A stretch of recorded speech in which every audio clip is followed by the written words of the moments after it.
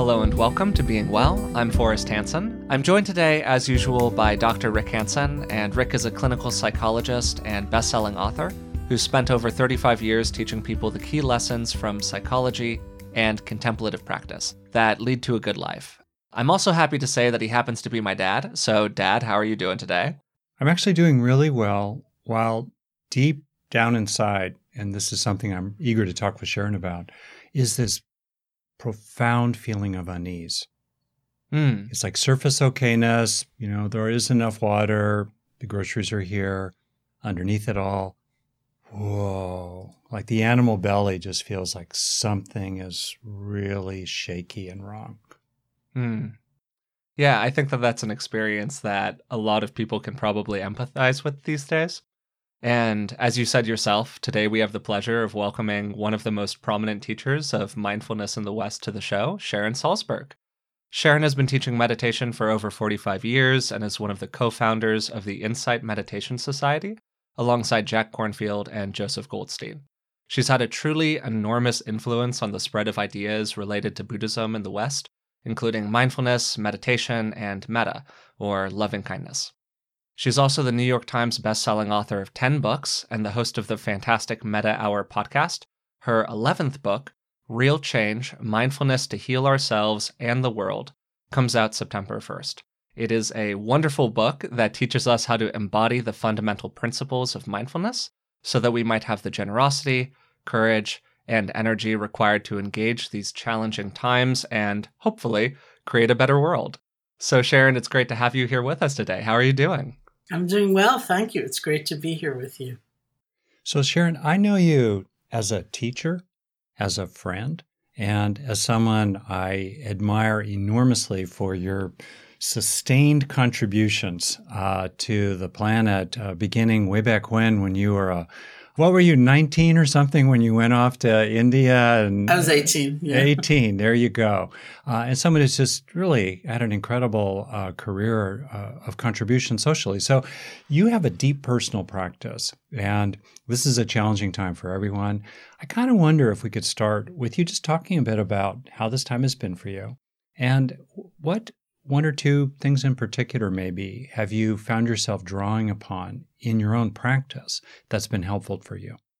Well, for a long time now, when I'm not traveling and on the road, I've been dividing my time between Barre, Massachusetts. I have a house next door to the Insight Meditation Society, and New York City, where I have a rented apartment, a small rented apartment. And I spent the month of February, the entire month in California.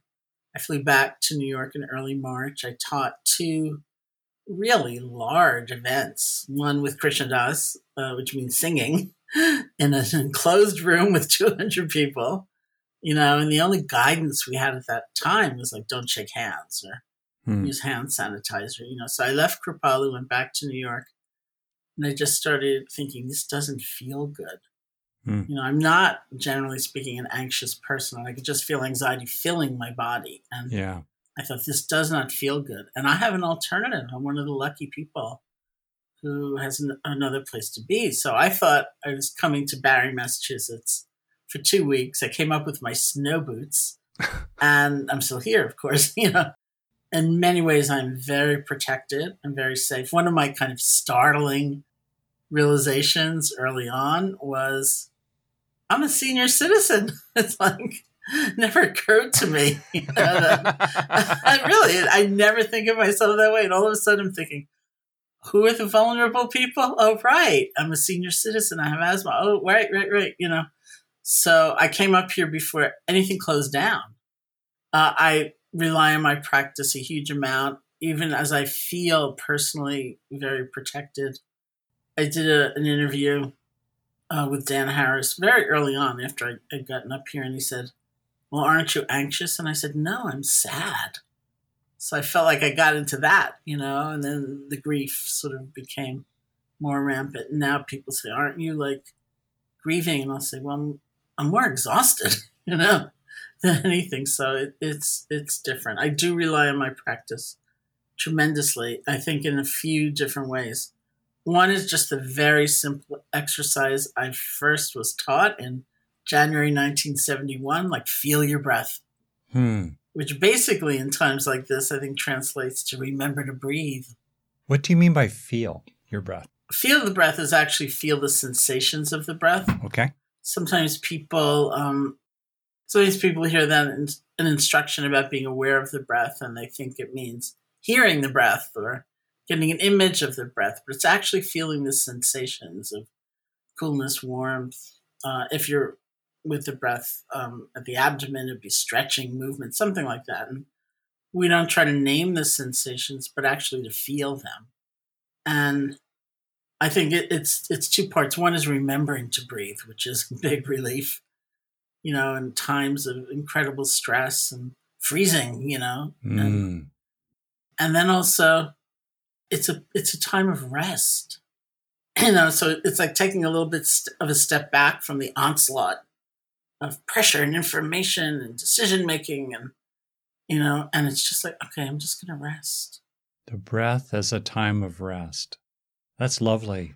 And then, my mindfulness practice has really been like a skills training in terms of feelings, in the sense of emotions, as well as sensations, in that I spent a lot of time sitting with really painful feelings like fear and anger and anguish and so many things through the years, and being able to not freak out about that and add to the distress by disliking it and thinking I should have been in better control or whatever, and being able to feel it has really allowed me to have more compassion for myself and ultimately, of course, for others.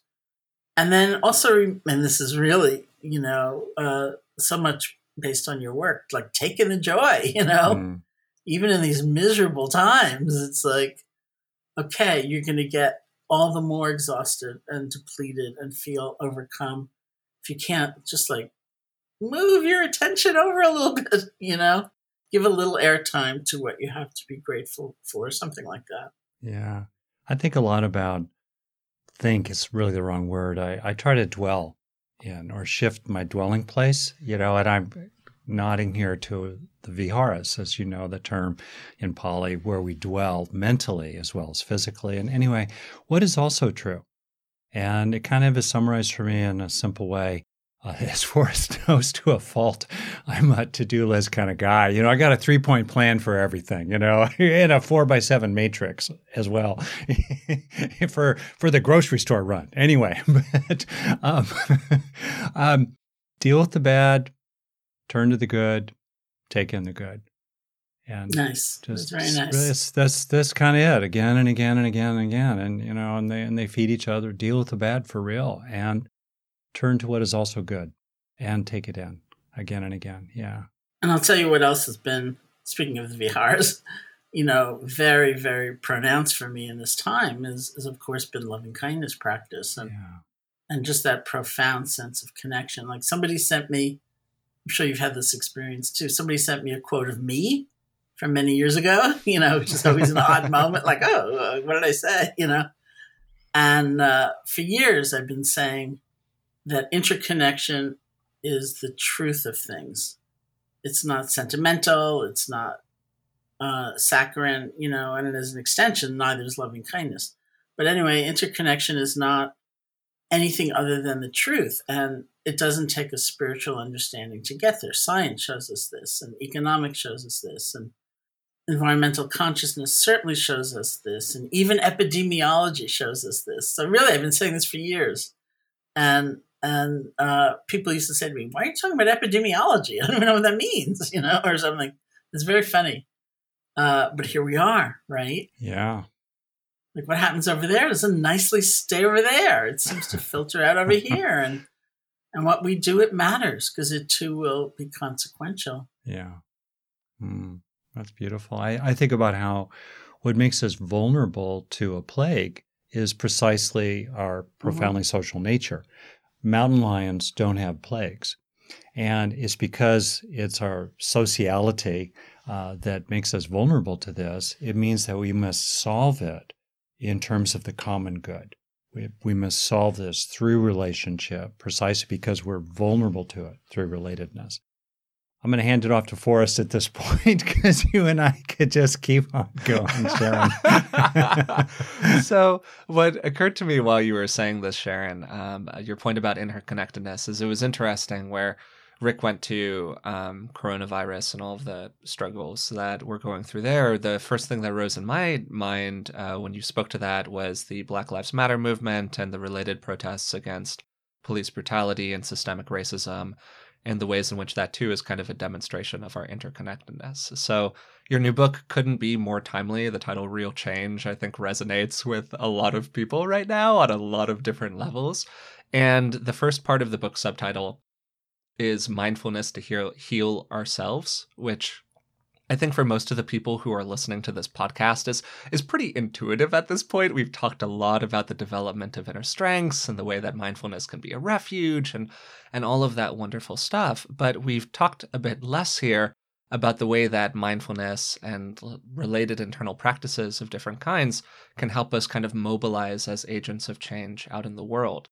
And so I was wondering if we could kind of turn the lens in that direction and just ask you after that, what sort of inspired you toward that end? Well, this is the book I've wanted to write for years.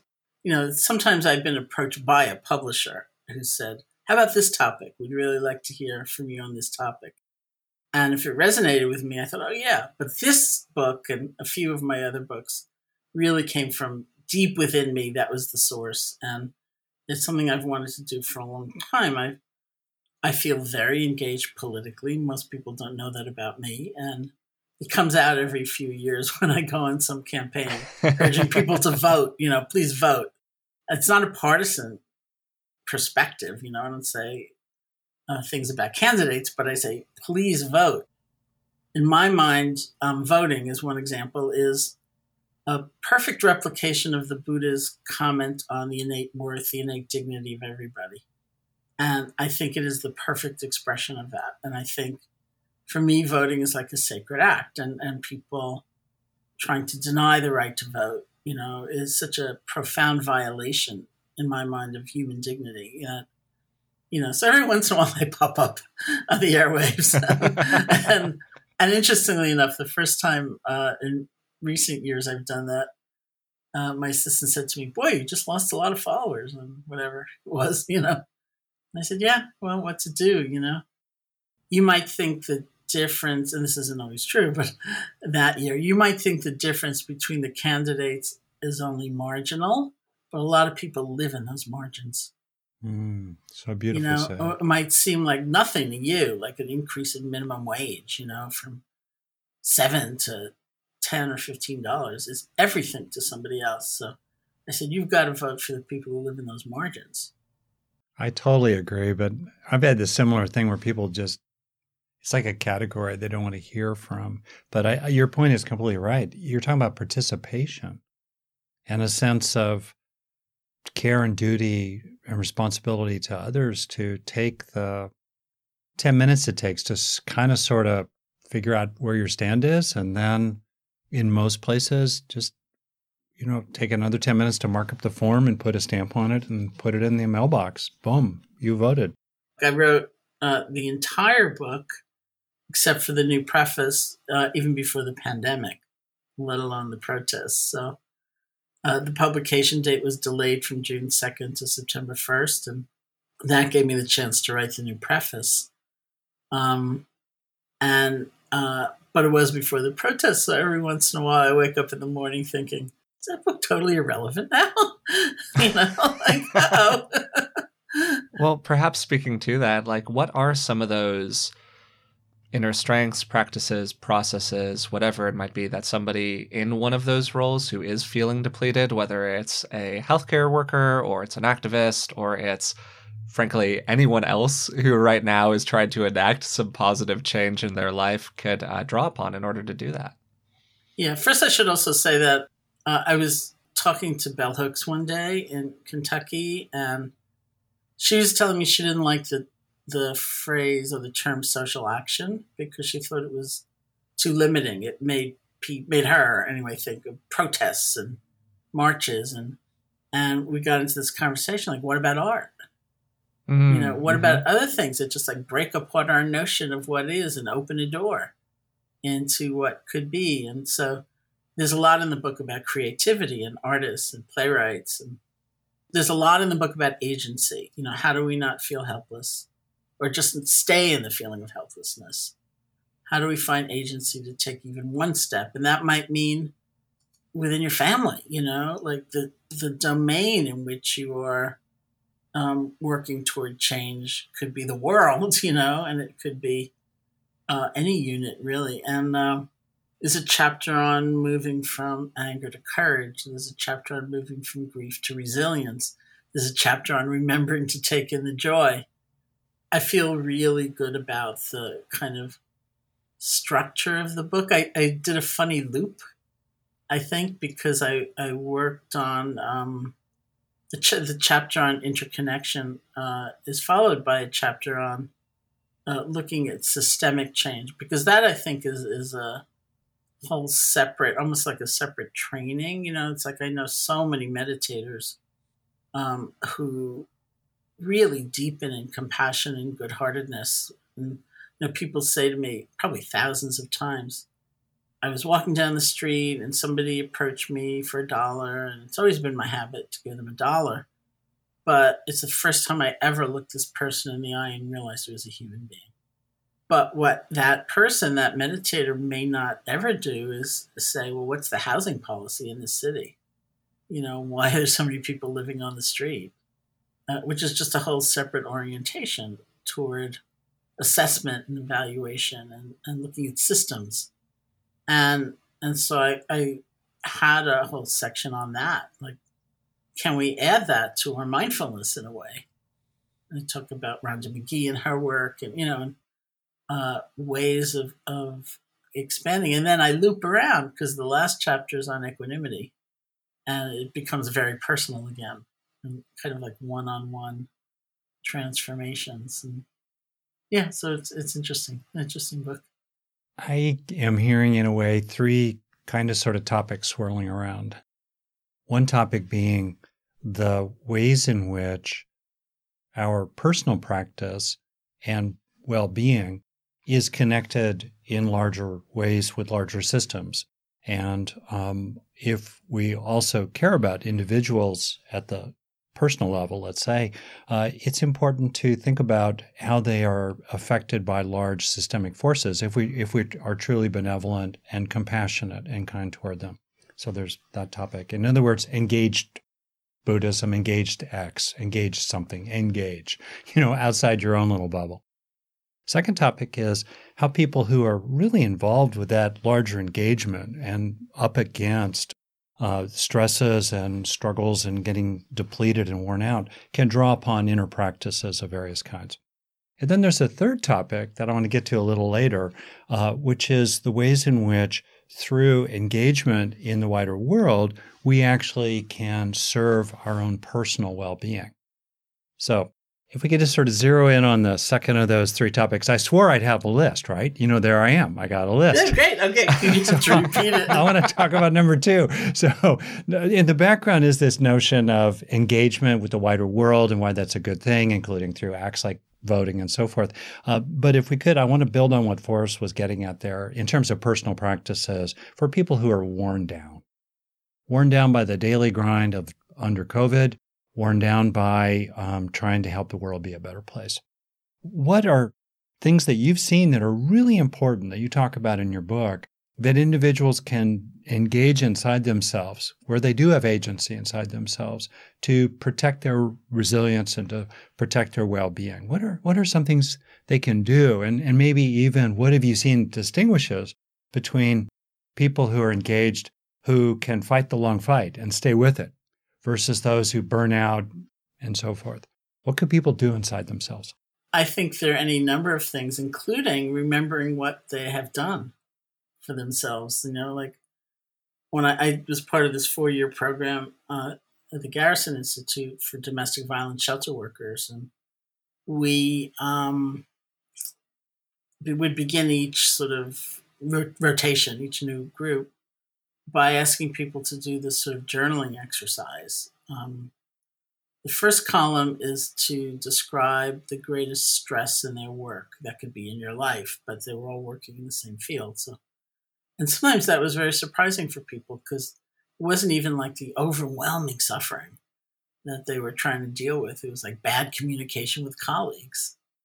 So that was just an interesting beginning. And then in the second column, we said, what do you do to get a break?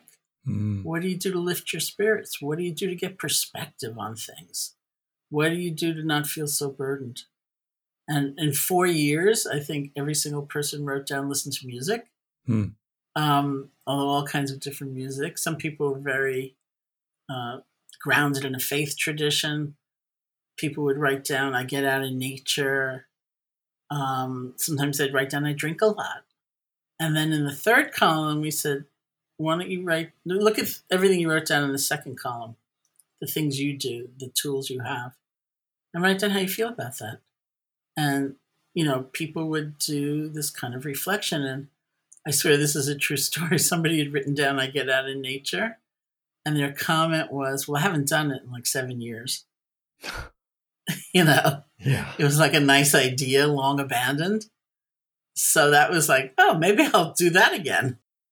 Or they wrote down, I drink a lot. And they were troubled by that, by having written that down. Thought, I want some other pathway. I want to learn some new tools. And then, of course, we were offering mindfulness meditation and loving kindness meditation and yoga and mindful movement. And so I think that's part of it, is like understanding what you have used and that you have some resource. And then a lot of it is around rest and self-care and self-compassion, because some researchers don't actually call it compassion fatigue. They call it empathy fatigue. Yeah. Because they see compassion as a more balanced state. That's interesting. And empathy is, that I see that. That makes sense to me, because it's also, in my mind, it's like a sequential process. It's like we need the empathy. And I think we see in today's world a world that can be very cruel and cold without empathy. But even for these people have a lot of empathy, but they're burning out for some other reason. And I think it's like you can have that empathy, but just feel so overwhelmed, so tired, you can't deal. Or you can have that empathy and be frightened. It's too much, and so you turn away. Or you can have that empathy, and this is one therapist said to me, he found himself blaming all his clients. Like they'd tell him a story, and he'd think, I told you what to do 6 months ago. You're not, you should have listened. Or you can have that empathy and then have that weird savior thing. Like, I am going to be the one who's going to seize control over this, who's going to fix you. Or you can have that empathy and then have compassion as a response. Yeah. Which implies compassion for yourself as well as for someone else. In the Buddhist description or definition, it would be moving toward to see if you can be of help, not moving into to burn up yourself. So that implies some equanimity as well, understanding there may be limits, there may be mysteries, not everything we do has an immediate result. It doesn't mean it's not worth doing, so I think the tools that I've used and that I have tried to present in these situations have all those elements. How do you have tremendous empathy and also compassion for yourself? And how do you have a sense of boundaries? And how do you have some balance and so on? I think of compassion simply as empathy plus warm-heartedness. And often warm-heartedness that moves into helpfulness of some kind. Although sometimes we are empathic and warm-hearted about situations that we can't actually change, but at least we can bear witness.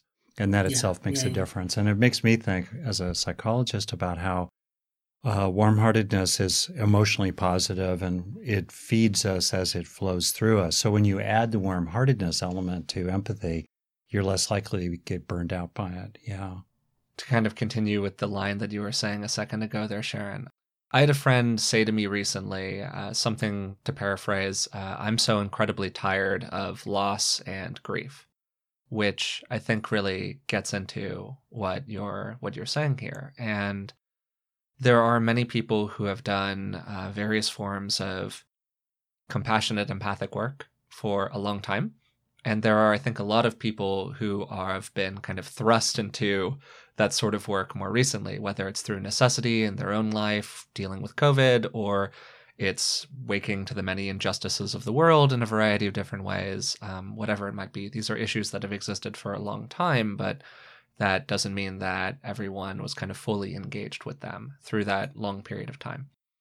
So I think that experience of being kind of like psycho-emotionally worn down is a very, very common one these days. And you said something a second ago, that idea of moving towards something without moving into it. Mm-hmm. And that just seemed like a really wonderful distinction. And I was wondering if you could share more about sort of how you do that and how people can do that. Because I think that right now, a lot of people feel very into things without necessarily being toward them. Sure. Well, I mean, I think that I've been helped when I've understood my own or some other people's kind of traumatic responses as really grieving.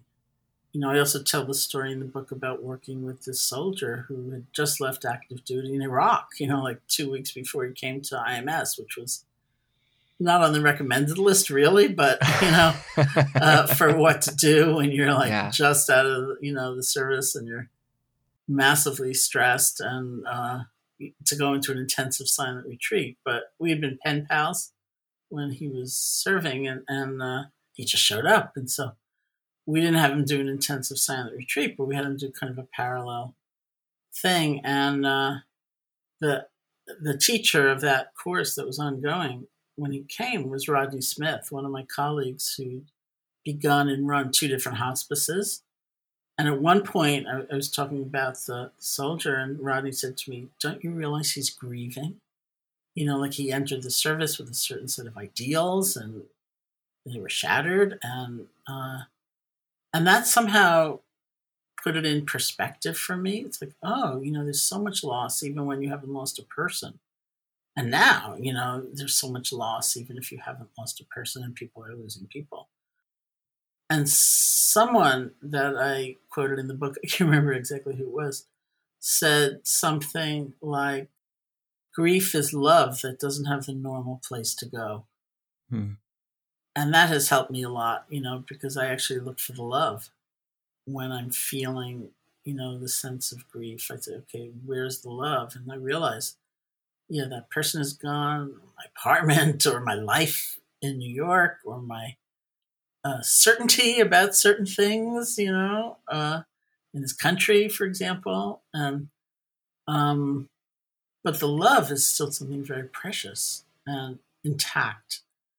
I guess another way of saying it is I always these days look for what's intact, like what's still whole. Like that was the whole premise of that preface that I got the chance to write.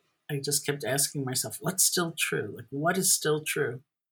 In the midst of all of this, what's still true? And maybe we don't pay enough attention to that, you know, to have a different sense of perspective. And then I think of the thing about moving toward, which is one of the definitions of compassion.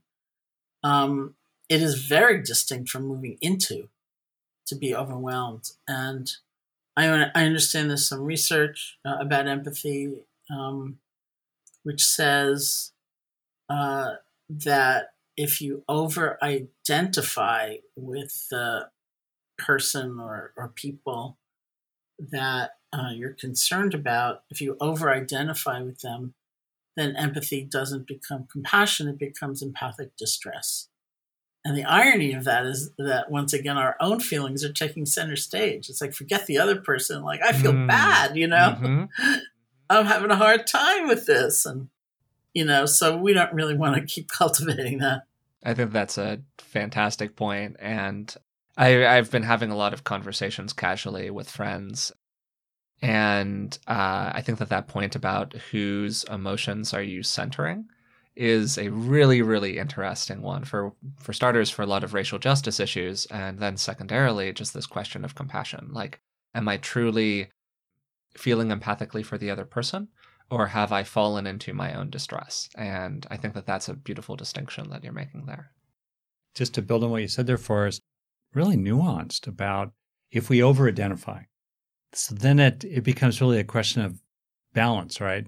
Where like me, you too, right, get headaches. Like me, you too get thirsty. Like me, you too one day will die. And so we, on the one hand, that sense of like me, common humanity can draw us into compassion and support for other people. And yet if it goes too far, the boundaries start to get very, very blurry, and then we become exhausted and overwhelmed, and we can't find our own footing, on the basis of which then we can sustain compassion for the long haul. So yeah, what a balance. Yeah, well, balance is the whole thing, and it's such a boring word. Not if you're trying to ride a bicycle. That's true. or climb El Capitan and not fall off. I mean, in my mind, balance always used to mean mediocrity. I thought, who wants that? Yeah. But of course, it's everything.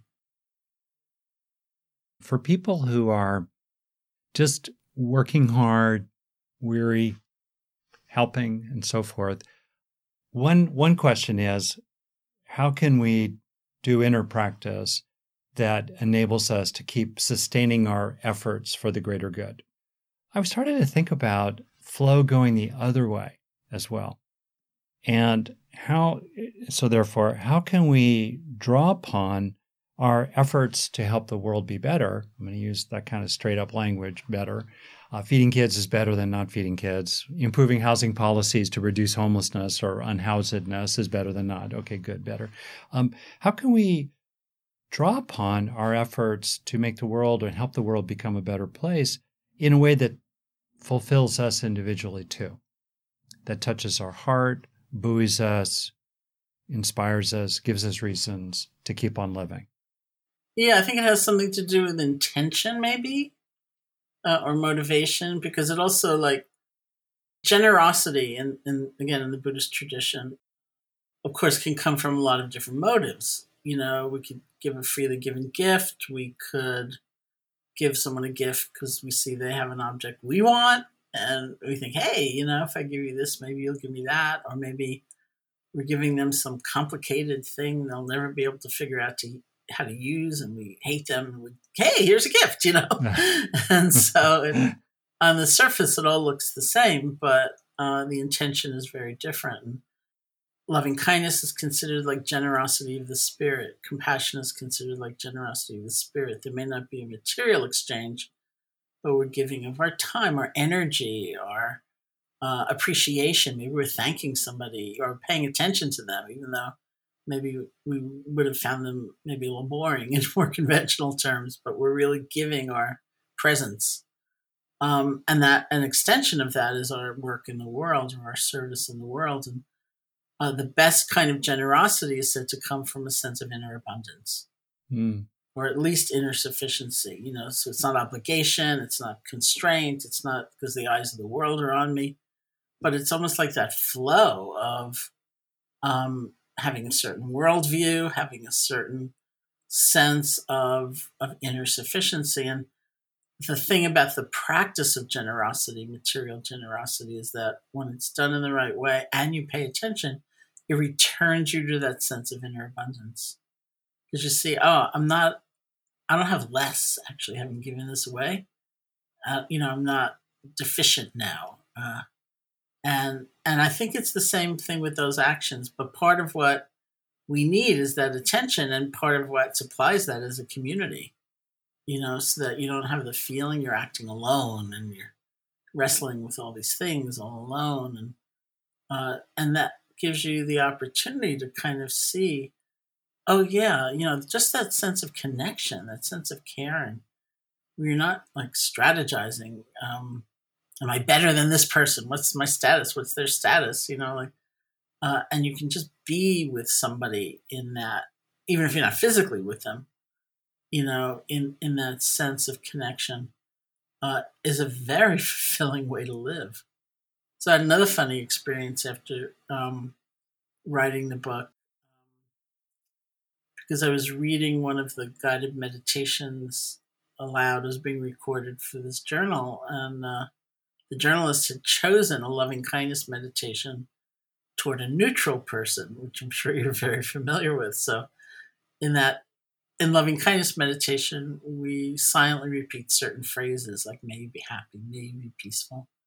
And we go through a category of beings that we're making that offering to ourselves, someone who's helped us, and kind of down the list till we get to a neutral person, the kind of person we usually are indifferent to. We don't especially like them or dislike them. We look right through them. We discount them, whatever. And we're urged to choose someone that we are likely going to run into now and then, because you may not feel any great difference in your formal meditation, but the next time you see them, there's something happening. You know, you don't feel so cut off. You feel like you're actually connected. So for 45 years or something, my colleagues and I have been saying, like the checkout person in the supermarket, that's the perfect person. We don't care about them. We're indifferent to them. We objectify them. We discount them.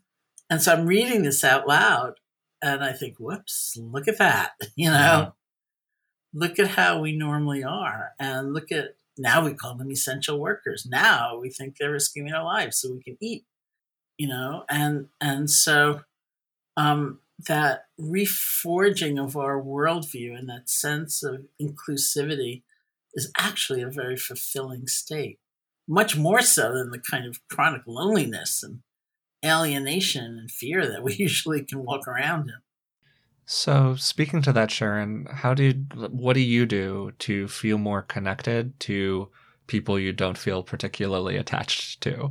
Maybe even moving from a neutral person to somebody who you're like, I don't know about that person so much. Yeah, well, this is a very thorny topic, like loving kindness for a difficult person, compassion for a difficult person, which I think is actually more accessible. Yeah. I mean, I think it takes enormous understanding of just what we mean. You know, if you mean giving in and being complacent, it's not worth cultivating. You know, they say the Buddha taught loving kindness meditation as the antidote to fear. I think about that a lot. It's kind of worth cultivating. And I really do believe we can be strong and we can be decisive, we can be forceful in our actions and not come from a place of hate. So it's out of compassion for ourselves that we sort of see if we can find our way. I know it's tough. I wrote a book prior to this called Real Love, and when I was describing to a friend this chapter on loving, you know, difficult people and what that meant to me, and she said, "You mean like Stalin? I have to love Stalin?" And I thought at the time, who cares about Stalin? That's a pretty old-fashioned kind of enemy to have, you know, like in this day and age. That was just like 4 years ago. You know, so I think it's worth doing that investigation. What does it mean to be strong?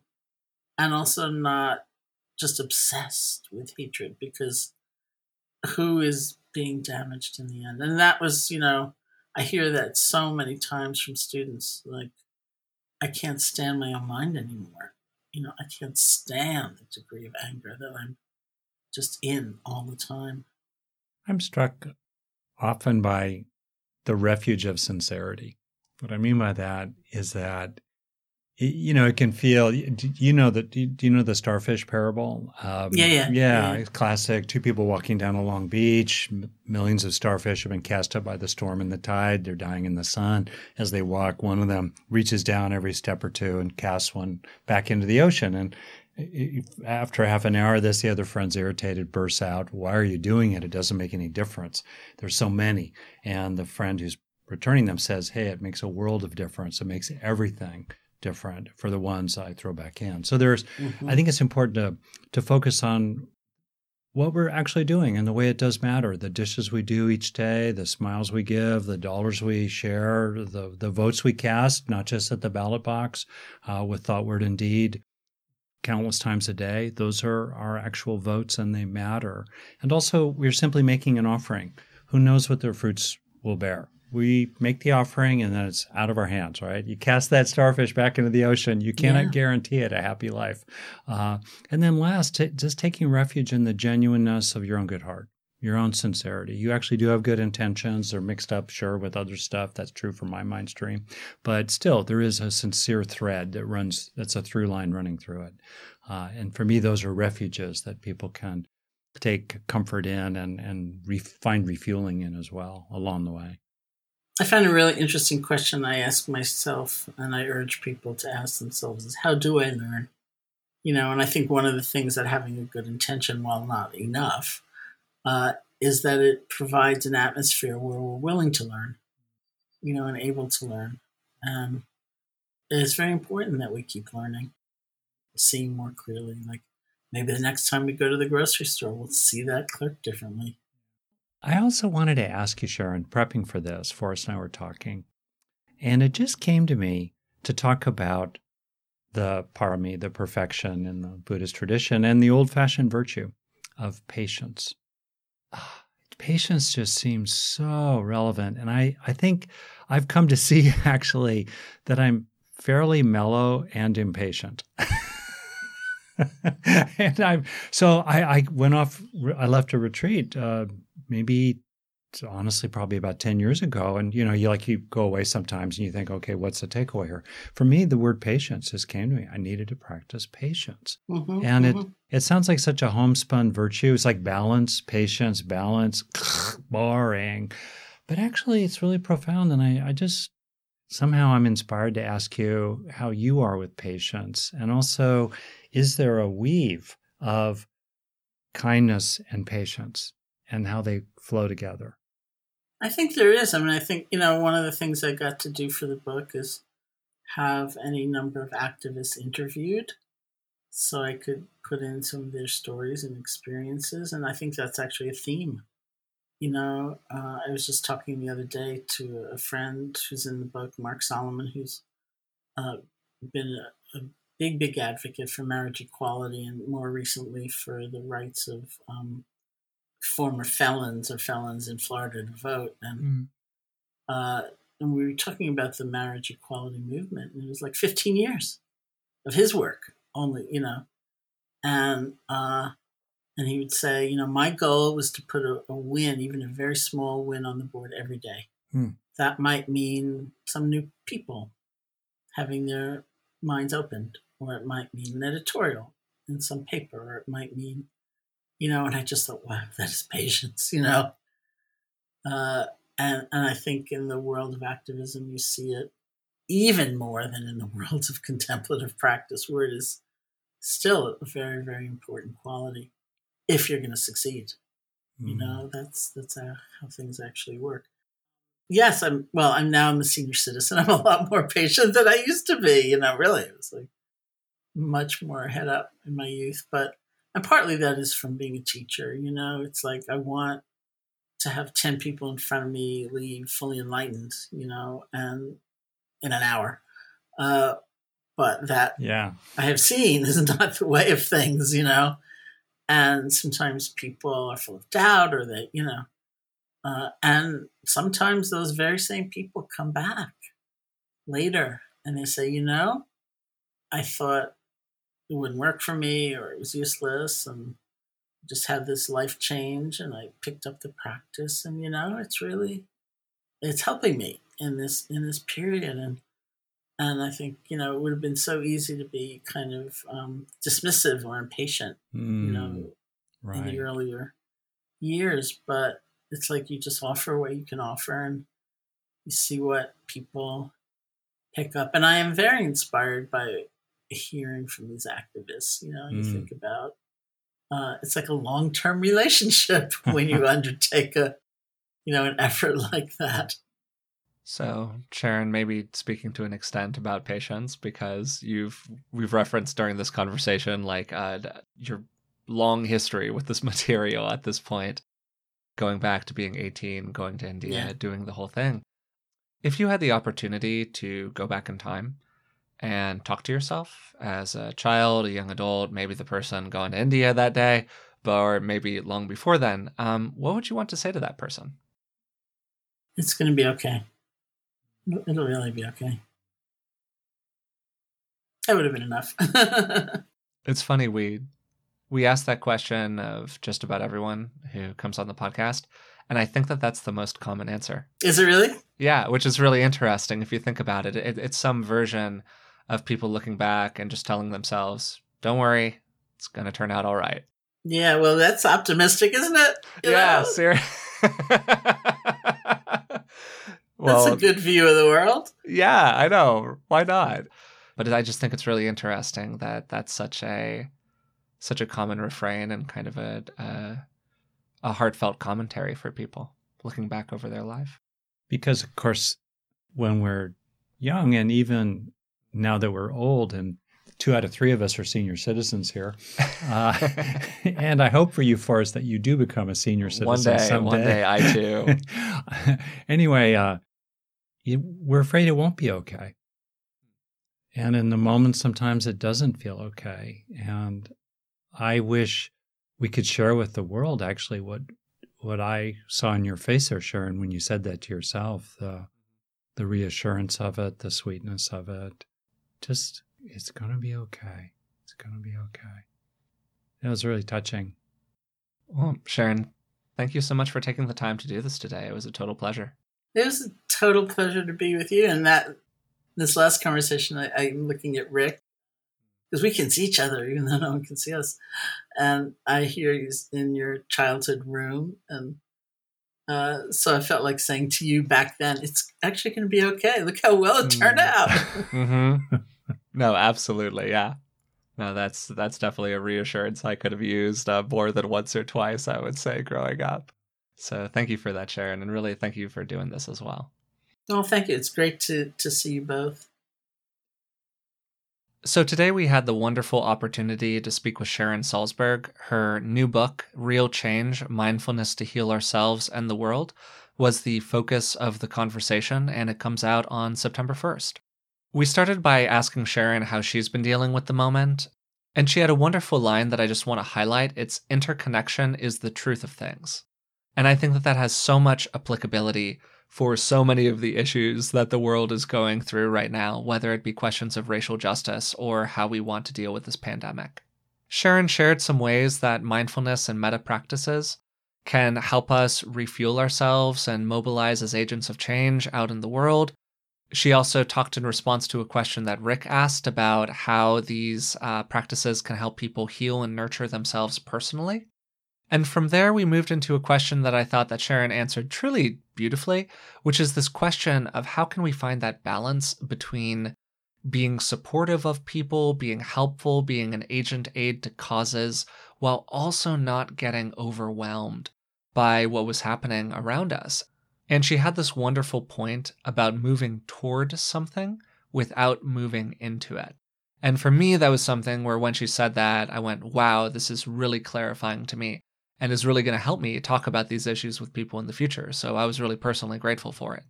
So if you've been enjoying the podcast, we'd really appreciate it if you would take a moment to subscribe through a platform of your choice and maybe even leave a rating and a positive review. It really does help us out.